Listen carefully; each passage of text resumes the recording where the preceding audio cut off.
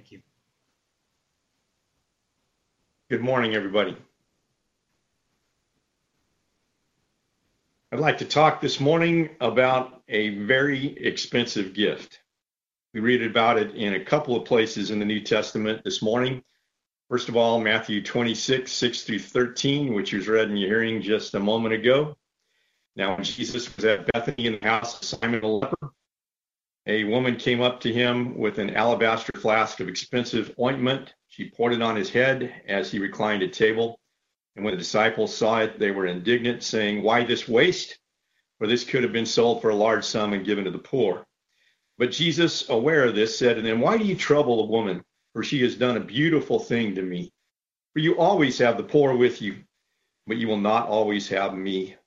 In pouring this ointment on my body, she has done it to prepare me for burial. Truly, I say to you, wherever this gospel is proclaimed in the whole world, what she has done will also be told in memory of her."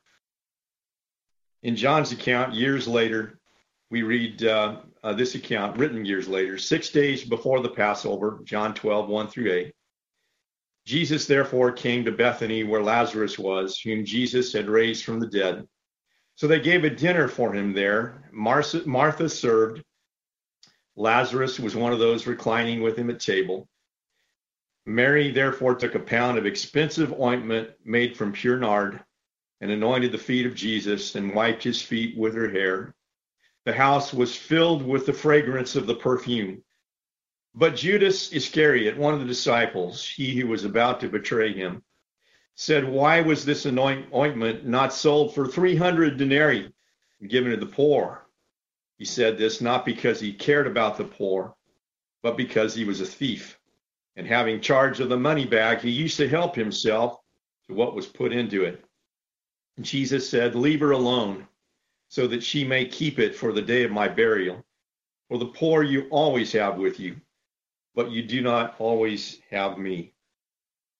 I have 4 lessons in this morning's sermon. Number 1, what we can learn from the gift. Number 2, what we can learn from the criticism. Number 3, what we can learn from Jesus' appraisal in response to the criticism. And number 4, what we can learn about the gospel accounts. Number 1, what we can learn from the gift. Number 1, it was totally unique. I think about what Mary gave on this occasion. And each one of us has a unique combination of personality, intellect, talents, abilities, resources, and opportunities. And no one of us can give to the kingdom exactly what you can give. There is a sense in which your contributions to the gospel are yours and no one else's. I understand, and so do you, that our gifts overlap, but no one can give exactly what you can give. This was Mary's. It came from her heart. It was her gift and hers alone. It was also costly. We read about an alabaster flask. We read about pure nard. We read about a monetary assessment of 300 denarii. 1 denarius was approximately a day's wage for a common laboring worker.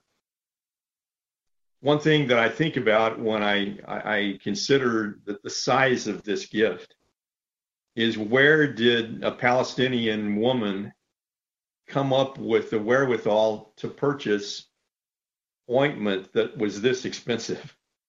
You're talking approximately a year's wages for a common laborer.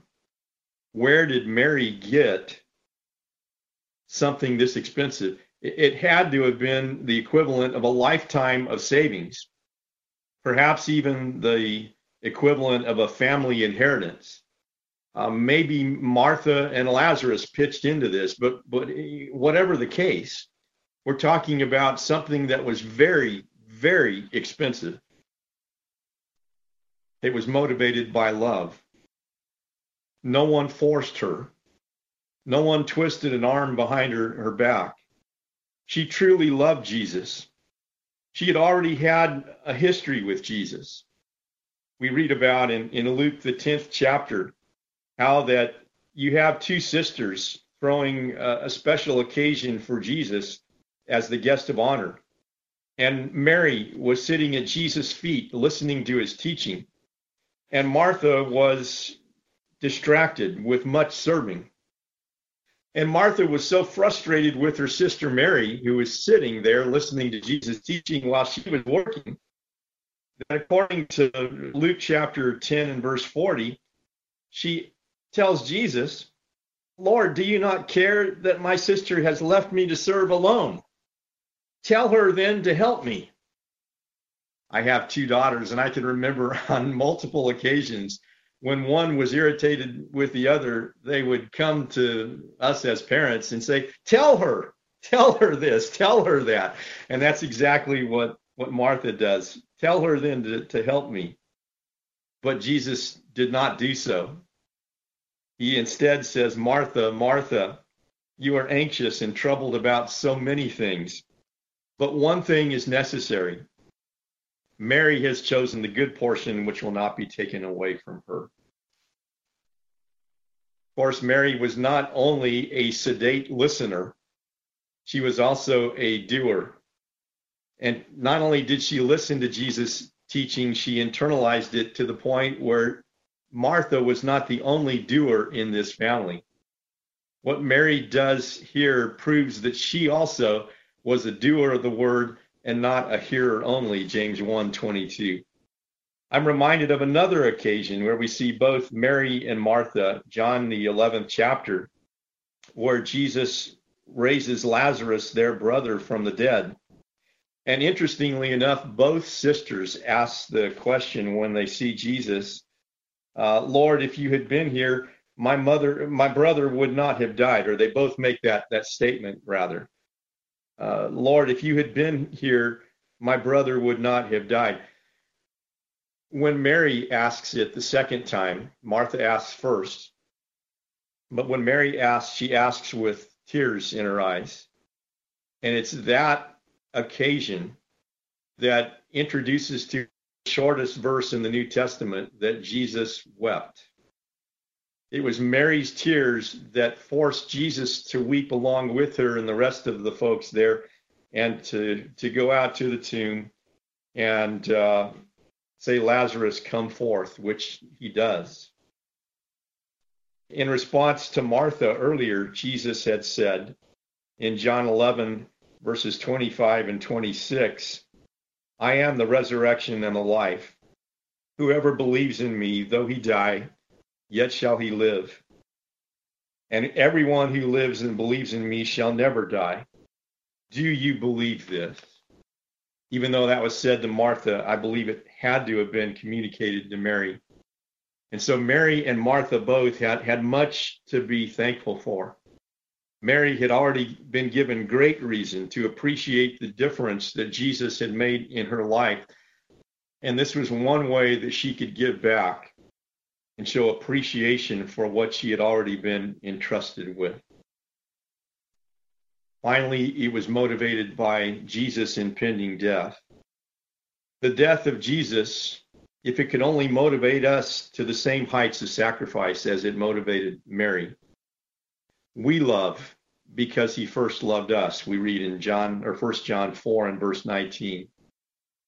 Or in 2 Corinthians 5:14 and 15, we read, "The love of Christ controls us, because we have concluded this, that one has died for all, therefore all have died. And he died for all, that those who live might no longer live for themselves, but for him who for their sake died and was raised." Mary's motivation is spelled out in this text: to prepare Jesus' body for burial. This was done in advance, not after the fact. It was an act of supreme thoughtfulness on her part. Well, we not only have a great gift, we have great criticism that follows the gift. What can we learn about the criticism? Well, first of all, it was petty. Have you ever noticed that some of the loudest criticism comes from false assumptions and the shakiest foundations of fact. People assume the worst, and then they blow those assumptions completely out of proportion. Maybe one false assumption followed by another, and then another, and then another. But this criticism was not only petty, it came from impure motives. Both Matthew's account and John's account tell us that greed was behind it, which is even more despicable because this apparent concern for the poor is wrapped up, or this apparent concern is wrapped up in benevolence for the poor, and yet it's a cloak for the underlying greed. Thirdly, it was thoughtless and it was mean-spirited. Did the critics even think for a moment about the consequences of their own actions in devaluing the gift and the person who gave it? Jesus' question in follow-up was, why do you trouble the woman? Why do you trouble her? They weren't even thinking about what their words did to Mary. And finally, it originated ultimately from a hypocrite, from Judas Iscariot. And he focuses attention on what a great waste her gift was when he went out and wasted something infinitely more precious than ointment. I'm reminded of Matthew 16, verse 26. For what will a man be profited if he gain the whole world and forfeit his own soul? Or what will a man give in exchange for his soul? Mary spent a lot of money on ointment, yes. But what a waste Judas gave in wasting his own opportunity and his life. What we can learn from Jesus' appraisal following the criticism. It's interesting to me that when the critics came out of the woodwork and attacked Mary, that Jesus rebuked the critics and defended Mary. I believe we can learn a great deal from that. I want to give you a little secret here, and that is this, that it's impossible to do a great deal of good in this wicked world without accumulating critics. In fact, I have often thought in my lifetime that the more good that you accomplish, the more critics, unjust critics, that you accumulate. In fact, I think there's almost a direct correspondence, a direct correlation between the amount of good that a person does and the amount of unjust critics that seem to hang around him. Maybe it's the threat that good is being accomplished, and that threatens those who are comfortable with the status quo. There have been a few critical moments in my life where someone took an unfair shot at me, and I'm sure that's happened to you. But what really hurts at times like that is when we're trying to do something good and we're trying to do it with the very best of motives. And then critics come and they take shots at us, and our supposed friends just sit there in total silence. Has that ever happened to you? I guarantee it's happened to me. And it's very painful. You learn who your true friends are at times like that. There was a moment some years ago where there was a situation that happened, and I was trying to do some good for people, and it was misunderstood, and there was a lot of gossip involved, and there were a lot of people who rose up and criticized me, and one brother stood up and put his own neck out on the line and really came to my defense. Now that's a friend for life, I'm telling you. When you've got someone like that who will stand up for you when no one else will. And it really was a lesson for me that whenever I have a brother or sister in Christ and I know that they are serving God faithfully out of the highest of motives, and someone else comes along and blasts their contribution, am I going to cower in silence, or am I going to stand up and defend my fellow Christian? There's a great lesson there for all of us.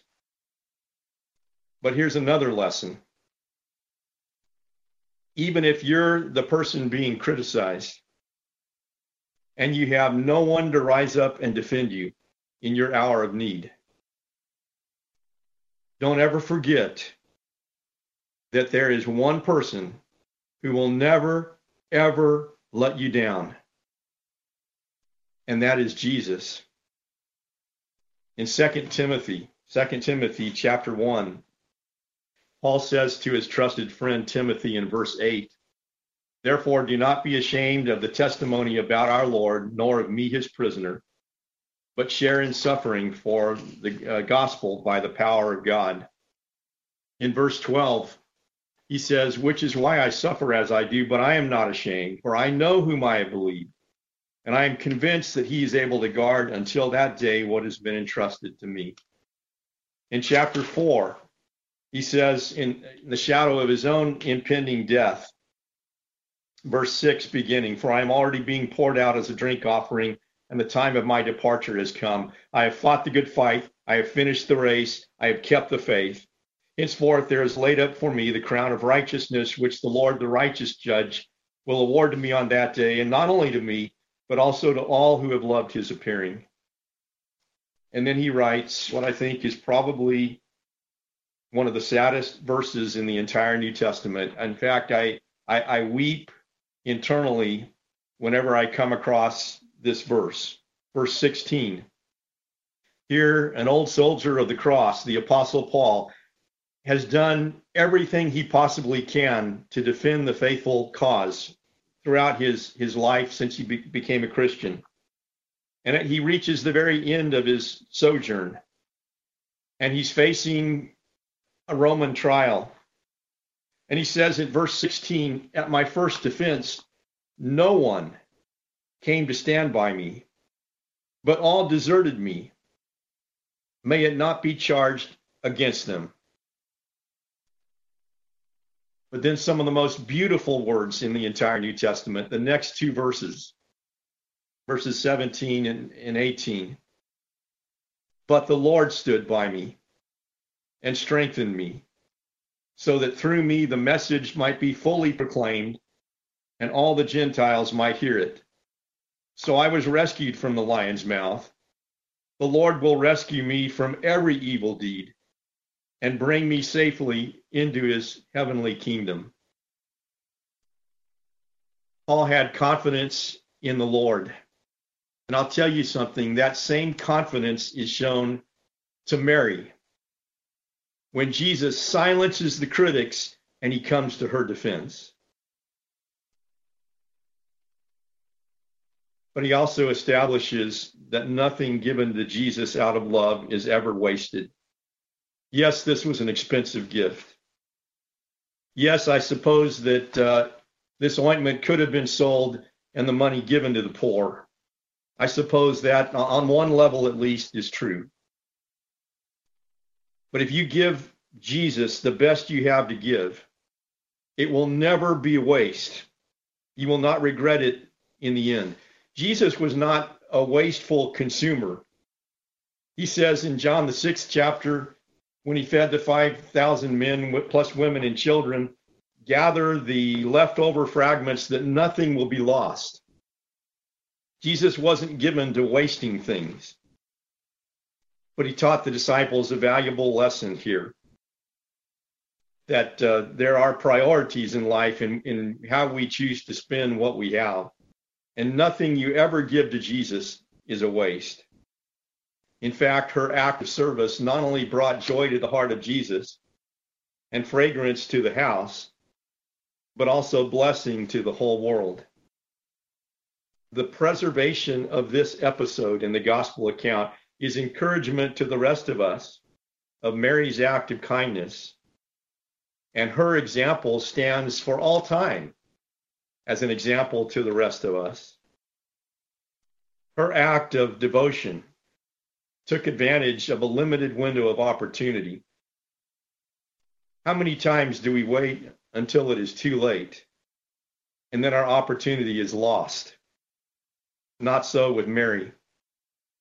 I had a teacher one time, a professor at Florida College many years ago, John Clark, who has now gone on to his reward.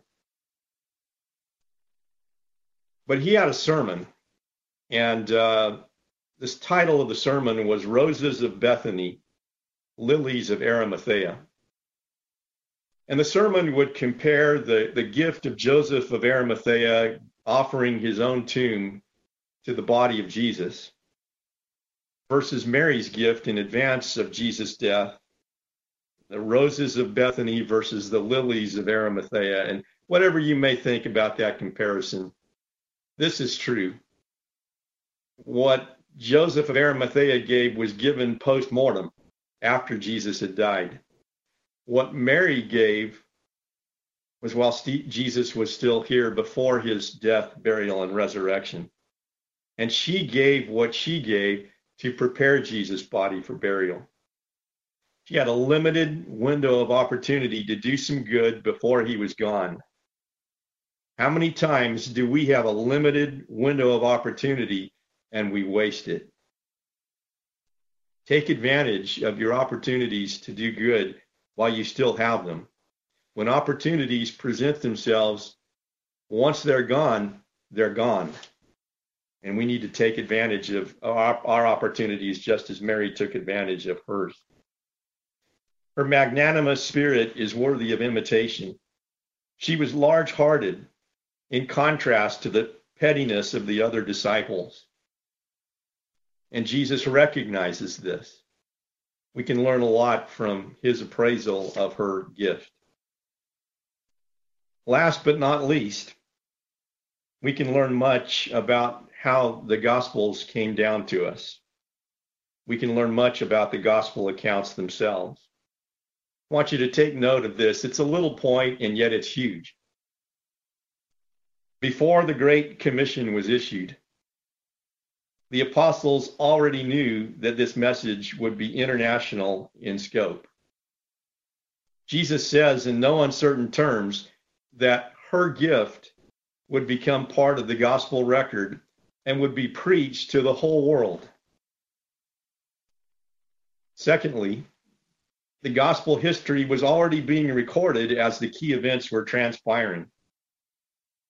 I happen to think that Matthew or others were recording in shorthand various events of the gospel message as these events were playing out. But even if that is not the case, these events were being recorded mentally by 12 apostles as they were witnessing these things. In John 14, verse 26, Jesus would tell them on the same evening later as the morning hours approached, John 14, verse 26, but the Helper, the Holy Spirit, whom the Father will send in my name, he will teach you all things, and he will bring all these things to your remembrance. So the Holy Spirit would guard the apostles' powers of remembrance later on, in fact, years later, as they would record these things in the gospel message, and they would eventually find their way into the four gospels as we have them. But make no mistake about it, many factors undergird the integrity of the message and how the Bible came down to us. The message of the Bible is not a product of a natural evolutionary development over eons of time, as if almost by accident. There were monumental purposes invested in it from the very beginning, and they were made known to the very first recipients. In other words, from the very outset, the magnitude of what they were dealing with was presented to them. And finally, not only with regard to the purpose or the process of revealing this message, but the content itself, the gospel record would turn the world's values on their head. The rich and famous would be forgotten, but nobody who loved God more than anybody else would be remembered. We read in 1 Corinthians, for example, with regard to those who embrace the gospel message. 1 Corinthians chapter 1, verses 26 through 31. For consider your calling, brothers, not many of you who were wise according to worldly standards, not many who were powerful, not many were of noble birth. But God chose what is foolish in the world to shame the wise, and God chose what is weak in the world to shame the strong. God chose what is low and despised in the world, even things that are not, to bring to nothing the things that are, so that no human being might boast in the presence of God. And because of him, you are in Christ Jesus, who became to us wisdom from God, righteousness and sanctification and redemption, so that, as it is written, let the one who boasts, boast in the Lord. It's because of Jesus that our lives can amount to something. It's because of Jesus that our lives can be important. In fact, if it were not for Jesus, would Mary of Bethany have ever been remembered in the historical record? Because of Jesus that her life had meaning and value, and it's because of Jesus we read about her in places such as Matthew, Mark, Luke, and John. But here's one final thought along these lines I want you to think about. Why is this account in here to begin with? As we've already taken note, Jesus says wherever this gospel goes, this account will be part of the message. Interestingly enough, John says in the last gospel that was written, the Gospel of John, chapter 20 and verse 30, that there was a selection process in the materials that are there versus the materials that are omitted. He says in John 20 and verse 30, many other signs Jesus performed in the presence of his disciples, which are not written in this book. And he says in verse 31, but these are written that you may believe that Jesus is the Christ, the Son of God, and that believing you may have life in his name. I wonder about all those other incidents that Jesus said and did that did not find themselves into the pages of Matthew, Mark, Luke, and John. Why do we have what we have versus what we don't have in terms of that selection process? I'm going to give you one little hint, and it occurs right here in Matthew 26 and verse 13. The reason that this account is part of the gospel record is because Jesus said so right after it occurs. Wherever this gospel goes, what she has done is going to be part of it. From the very outset, from the very beginning, he identifies what would be part of the gospel record. Some amazing lessons that we can learn from all of this. We learn a lot from the gift itself. We learn a lot from the criticism of the gift. We learn a lot from Jesus' appraisal of the gift in light of his answer to that criticism. And we can learn a lot about the gospel accounts. These are all things that we can learn potentially. But the real question is, will we learn? In the true spirit of Mary, may we progress from beyond sitting at Jesus' feet and learning to rising up and becoming a true servant.